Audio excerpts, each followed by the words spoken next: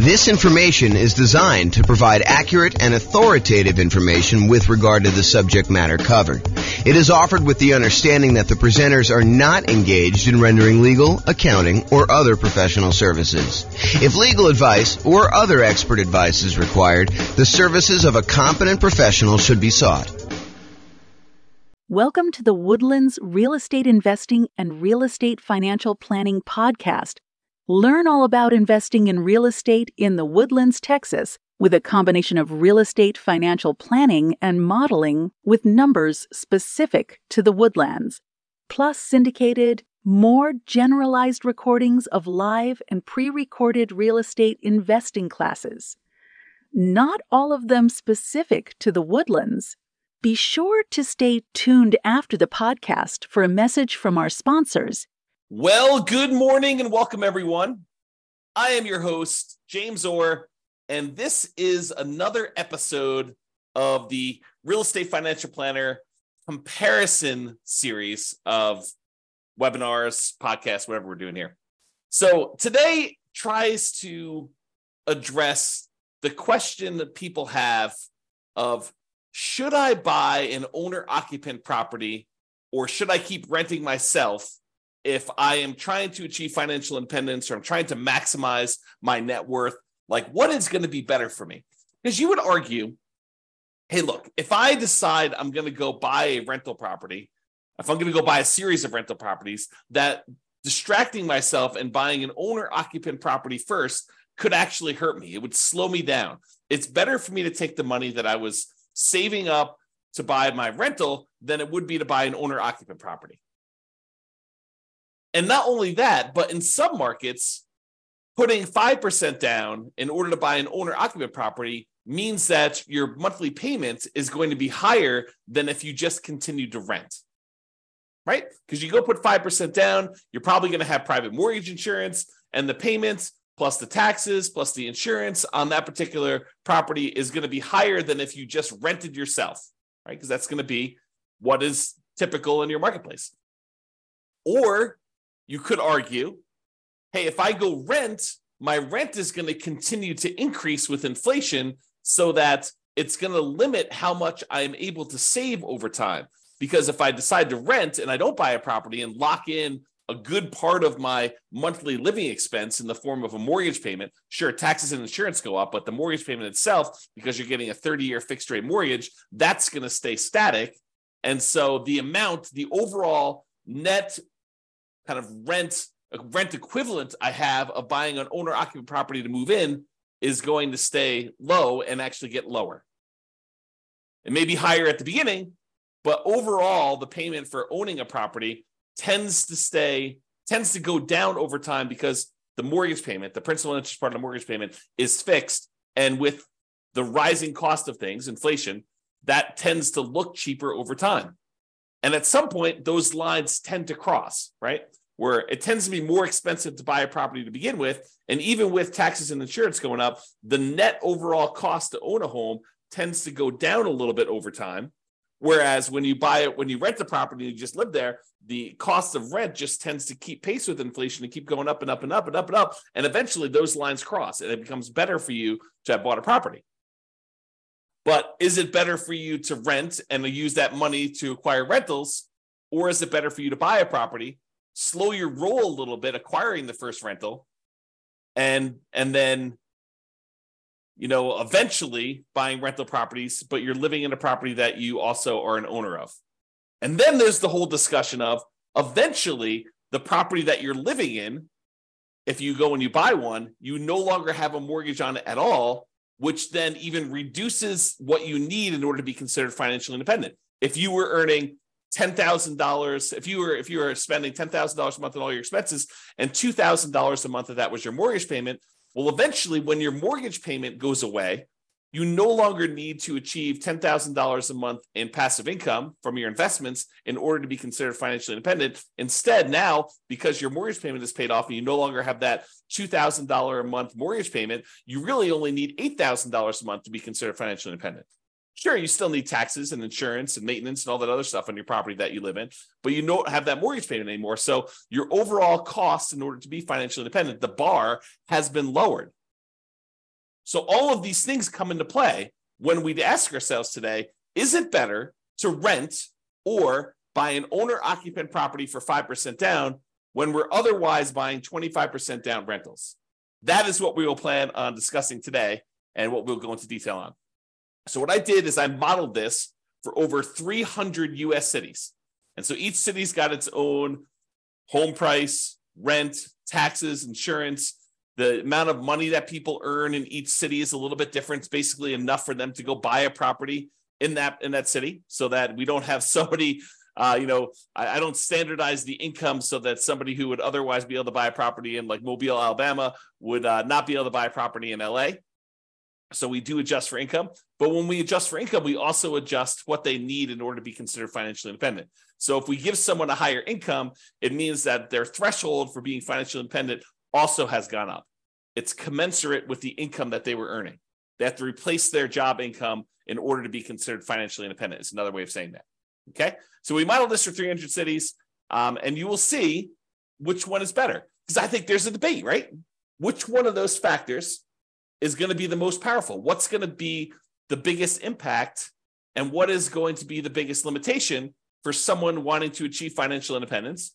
And then not only financial independence, but which one leaves you with the highest net worth and which one's riskiest?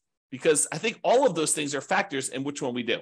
Okay, so in both scenarios, kind of like we're comparing A to B, they're going to be buying 25% down payment rentals. The idea is that the strategy is you're going to save up 25% down plus some reserves and all that other stuff, and you're going to go buy rental properties with that. The difference is going to be one person's going to rent, the other person is going to buy an owner-occupant property with 5% down first. Okay, so that's going to be the comparison. So the 5% down owner-occupant first, then 25% down rentals, they're going to save up until they can buy a 5% down owner-occupant property to live in. Then they're going to live in that property forever.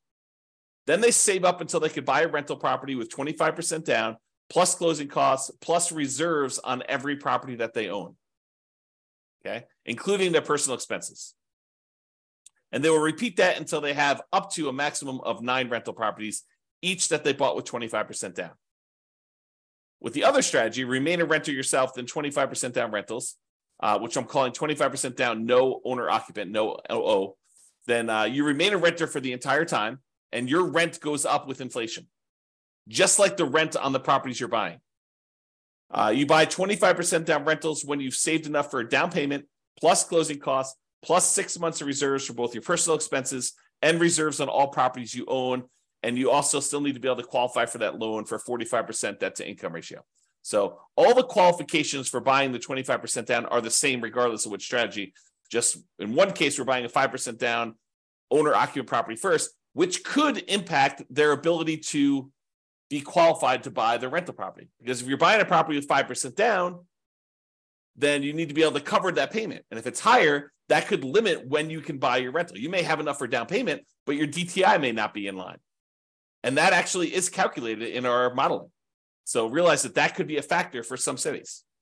Okay, I put the URL on the screen if you want to go, dive deeper into the charts and see the results for your specific city. Because I'm going to do the aggregate. But if you want to drill down and see it, I'll put the link in the show notes, but it's also on the video right here. So if you want to go look at that. All right. So in order to be considered financially independent, what they need to have is the income from their rental properties, net of all expenses, and the income they have from investing money in the stock market, which any extra money they have, we assume that it's invested in the stock market. But any income they have coming from the stock market needs to exceed their personal expenses. And so we calculate the money from the stock market as the amount that they have invested times the safe withdrawal rate, and then we convert that to monthly. So if they have $1 million and you're using the 4% safe withdrawal rate, which is what we use, they're generating about $40,000 a year from any money that they have invested in the stock market. You divide that by 12, and that's about what we credit them to see if they are financially independent when we're doing that calculation. For the rental property income, we basically take all the income from rent and any other income they get, and we subtract out all the expenses, including vacancy, principal payment, interest part of the payment, taxes, PMI, any property owner's insurance, maintenance, and management. So we subtract out all those expenses on the property, and whatever they're left over is a net positive cash flow. So those two things combined, for the sake of this modeling, is what counts. If you're doing other modeling, we also would count normally Social Security, any annuities that they have, and any pensions that they have. But in this case, that doesn't apply. There's none of those that get applied in this particular set of modeling that we did. Okay. All right. So assumptions. So each city's modeling uses their own median home prices and the estimated rents on those properties. I'm not an expert on all 304 cities that we basically did this modeling for. So if you happen to go drill down into your city and you're like, James, your numbers are off a little bit, the rents are a little bit higher, or the property values are a little higher, or taxes are a little bit lower, or whatever it is that you think is off, reach out to me and we can make those corrections, rerun all the numbers, and it'll update everything for us. Okay. So go ahead and reach out if you have that there.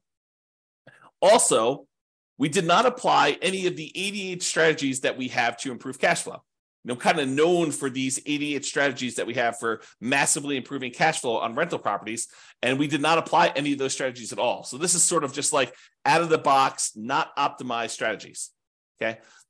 Now the job income, as I mentioned, does vary based on the city so that they can afford a property in that market. But we do consider that to determine whether they are financially independent, because they have to replace that job income. So for those who much is given, the amount that they're earning from income, much is also expected. So if you're living in a city that the properties are cheaper, you don't have to make as much money and you don't have to replace as much money in order to be financially independent. When you live in these more expensive cities, you do have to earn more money. Okay. We start with just enough down payment to buy that 5% down owner-occupant property.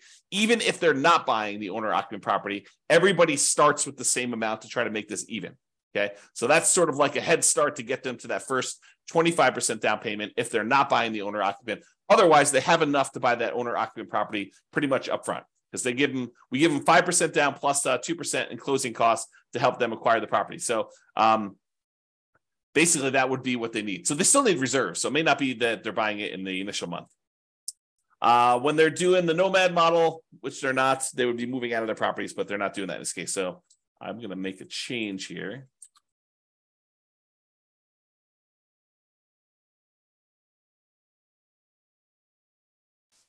All right.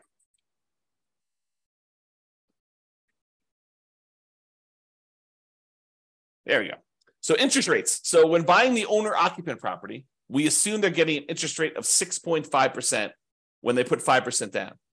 But in addition to that, they will have private mortgage insurance. That private mortgage insurance is because they put less than 20% down, and that would actually go away once they get below 80% loan to value.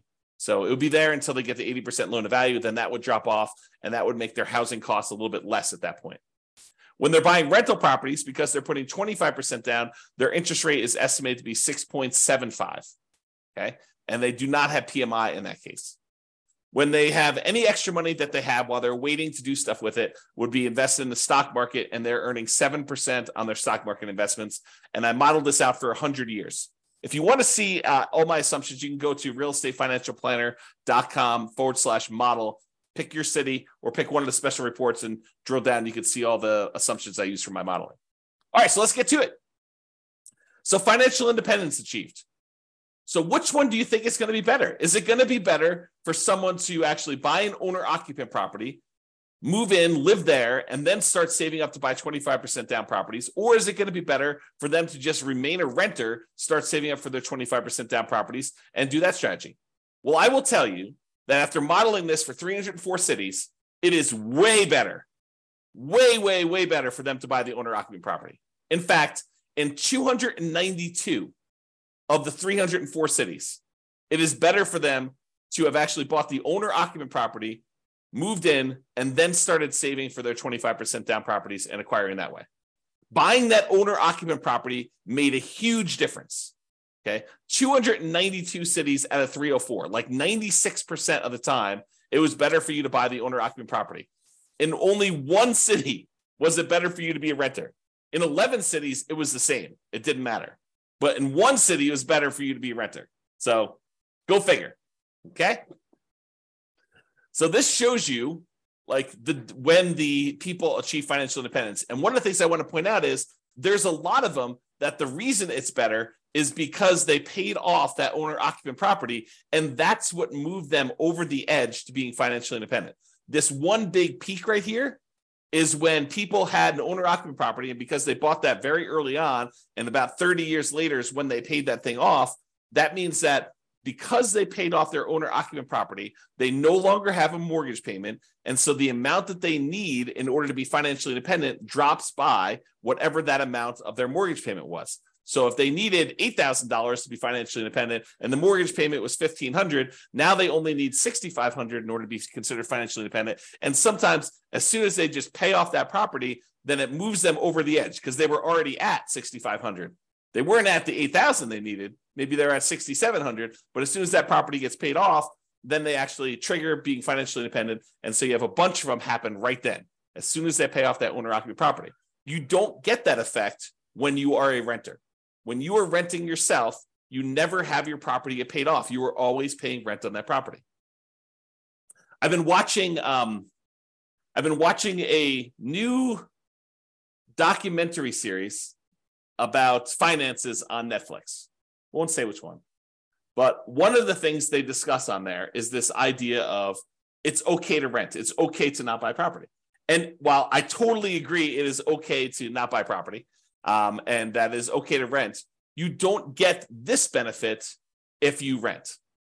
You don't get this benefit of having a house that eventually gets paid off if you rent. Now, you could come at this from another way, right? Like I'm going off on a tangent here, but you could come at this from another way. You could say, look, I'm going to rent and I'm going to take the money that I had extra that I didn't have to pay for my property, which eventually those lines cross anyway. But the extra cost it is of buying the property early on, and you could decide to invest that in something else like stocks or other real estate or crypto or whatever you want to do. I mean, I'm not going to judge you. You can do whatever you want with your money.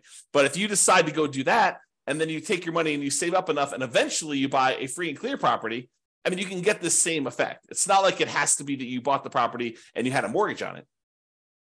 Or you could save up enough money so that the payment is lower than renting. You can not put 5% down. You can put 20% down, 30% down, 40% down, 50% down, and actually have your payment be less.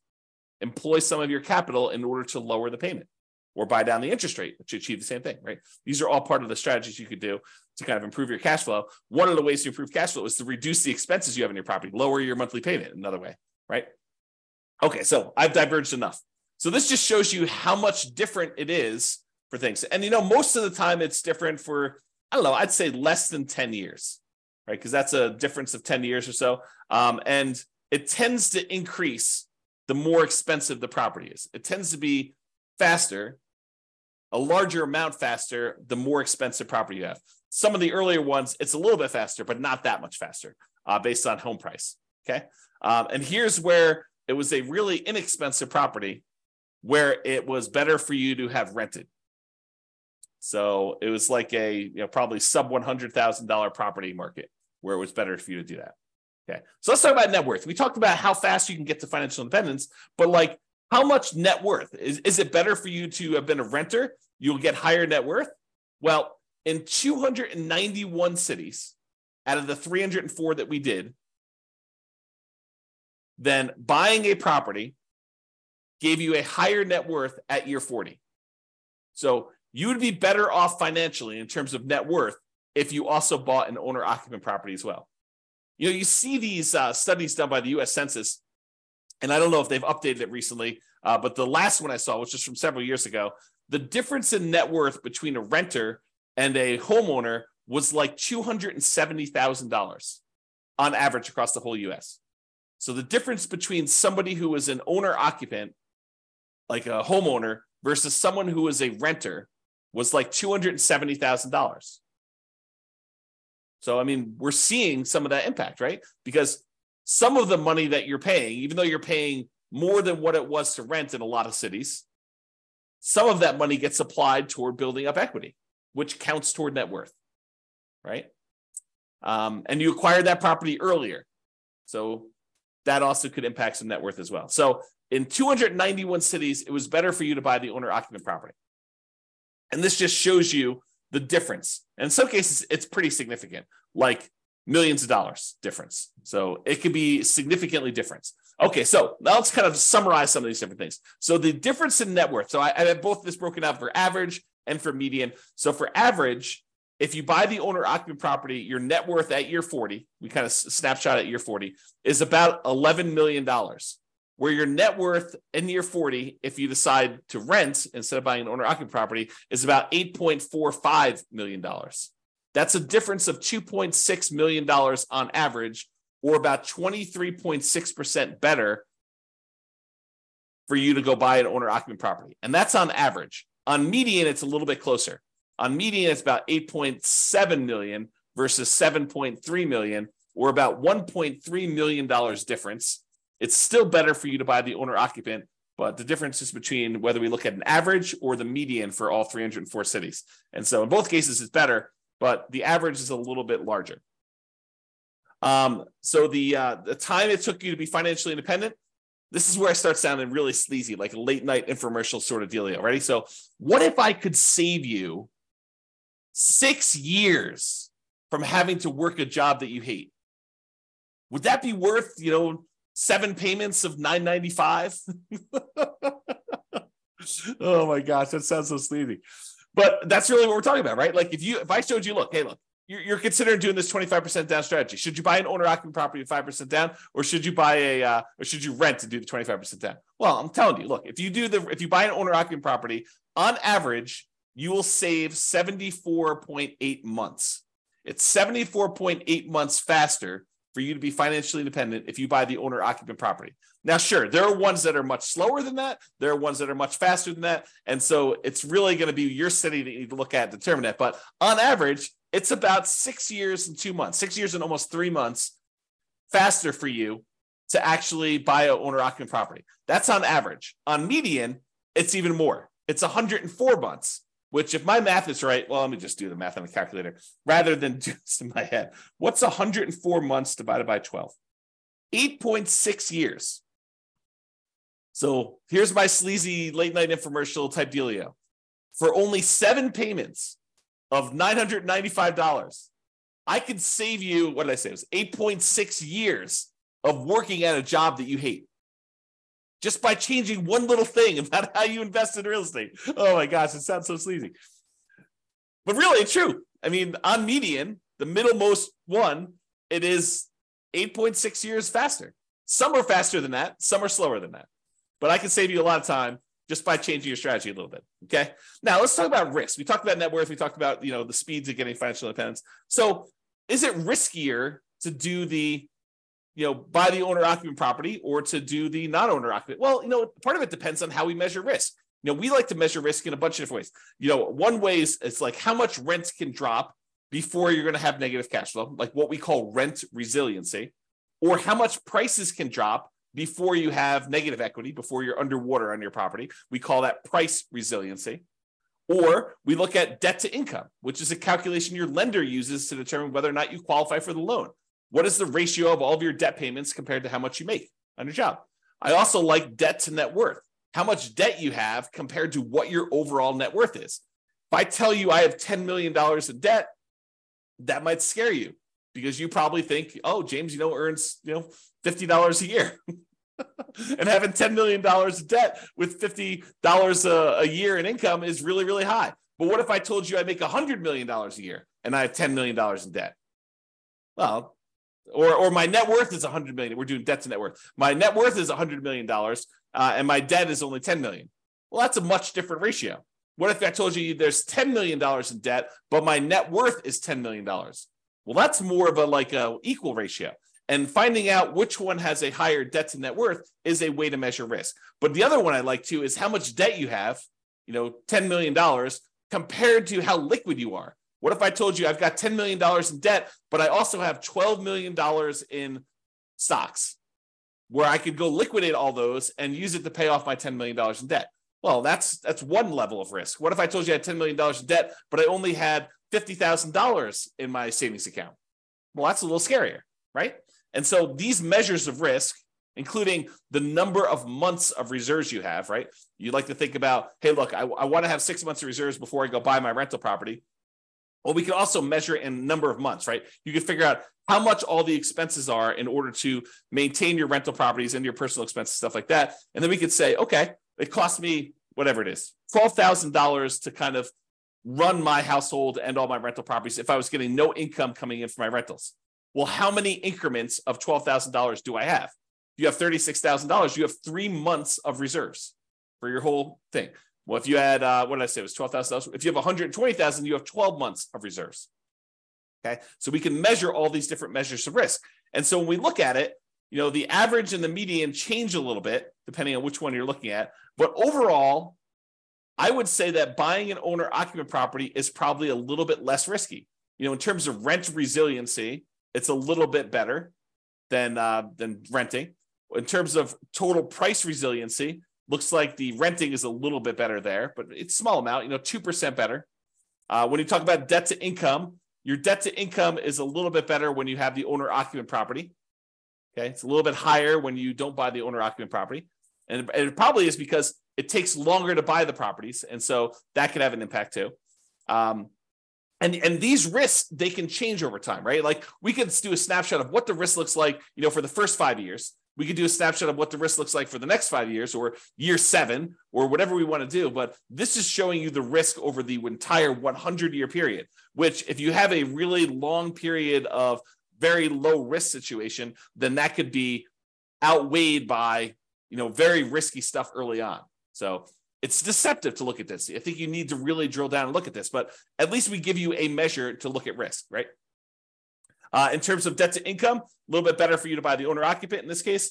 And for the debt to net worth, a little bit better for you to have rented in that case. And debt to account balance, it's a little bit better for you to have bought the owner-occupant. And then for months of reserves, it was way better for you to actually buy the owner-occupant property because eventually that thing gets paid off and some of your expenses go down. So I think that that's a major factor in what's going on there. All right. So as I mentioned a couple times throughout here, you could apply all the 88 strategies that we have to improve cash flow to get these numbers to look better, right? At least for the rental side of things. Now, we've basically been using median price properties and what rent might be on each one of those properties. You should be able to choose and do better than this, right? I think if you do any type of effort in finding and selecting properties and applying any of these 88 strategies, you should be able to do better than what I've shown on here. And as I mentioned, if you're an expert in your market and you think my numbers are wrong, please do reach out so we can update those so that they get better for everybody. So in conclusion, in our current market conditions, our current prices, our current interest rates, our current rents, and it is May 15th, 2023 when I'm doing this, and I'll do updates over time. I'm trying to do one of these classes a week as part of a series. But we'll kind of go through all the different comparisons we've got, and then we'll come back and revisit and update things. And the website will get updated as I rerun numbers, because once I update prices and interest rates and things like that, I rerun everything. And so if you're visiting these charts on the website after this video, they may be different. They're likely to be different because prices and interest rates and everything else changes, which changes everything. Okay. So in our current market conditions, current price, current interest rate, current rents in about 304 US markets using what I would consider to be less than ideal median price and rents on properties, buying an owner-occupant property when you would otherwise be buying 25% down rentals is a faster path to financial independence in 292 of 304 cities, about 96% of the cities. Okay. And for net worth, buying an owner-occupant property first also gives you a higher net worth in 291 of the 304 cities, about 95.7% of them. The market does matter a little bit, but in general, you should probably buy an owner-occupant property. That is what the conclusion should be, okay? It is best if you look closer at your specific market and apply as many of the 88 cash flow improving strategies as practically possible to improve on your implementation. Again, go check out the realestateFinancialPlanner.com/model to be able to see all the details. Hope you enjoyed this class. I hope you enjoyed this series. I kind of like the comparison and dispelling some of the myths out there about should you do X versus Y and why it's always better to do Z versus R or whatever you're trying to do, right? Like the idea that people have these things in their mind like, oh, that's silly, James. Everybody knows that it's better to do this. Really? Really? That's a belief you have. And then we go do the math and we find out that maybe it's not even like the majority of the time that is the case. Sometimes it is. Sometimes it's like this, where it's like 96% of the time, it's better to do one strategy than another. But other times it's not nearly as close. It's a third of the time, or 2/3 of the time it's better to do this, or half of the time it's better to do this. And sometimes it matters like what market you're in from a kind of like price, where it's always better in more expensive markets to do it this way, or it's always better in cheaper markets. So all these things matter. And I think comparing them and like learning about these different nuances can help you become a better overall investor and better at helping your friends and family when they tell you in their market that they're considering doing this, and you're like, that doesn't make any sense. We always do it this way. And maybe in your market that's true, but maybe in their market that's not true. So I don't know, a little bit of what is it like? What do they call it? A little bit of grace for other people and what they're choosing to do and how they're choosing to do it, because it may not be the same for them as it is for you. I think that's one of the things we're kind of adjusting here and realizing as we do these. All right, that's all I got for you. Have a great day, everybody. I will talk to you all soon. Bye-bye for now. With home prices up, mortgage interest rates up, and rents up, but not quite enough to counteract the higher prices and interest rates, cash flow on rental properties in the Woodlands is harder than ever. Book a call with the Real Estate Financial Planner to apply our proprietary 88 strategies to improve cash flow on your rentals. See the show notes for a link to schedule your call and improve your cash flow today. If you're a real estate agent, lender, or professional in the Woodlands that wants to help our real estate investor listeners, consider reaching out to learn about collaboration opportunities with this podcast. We'd love to add more value to our listeners by having you assist our investors buy, sell, and finance their real estate investments. See the show notes to schedule a call to discuss collaboration opportunities.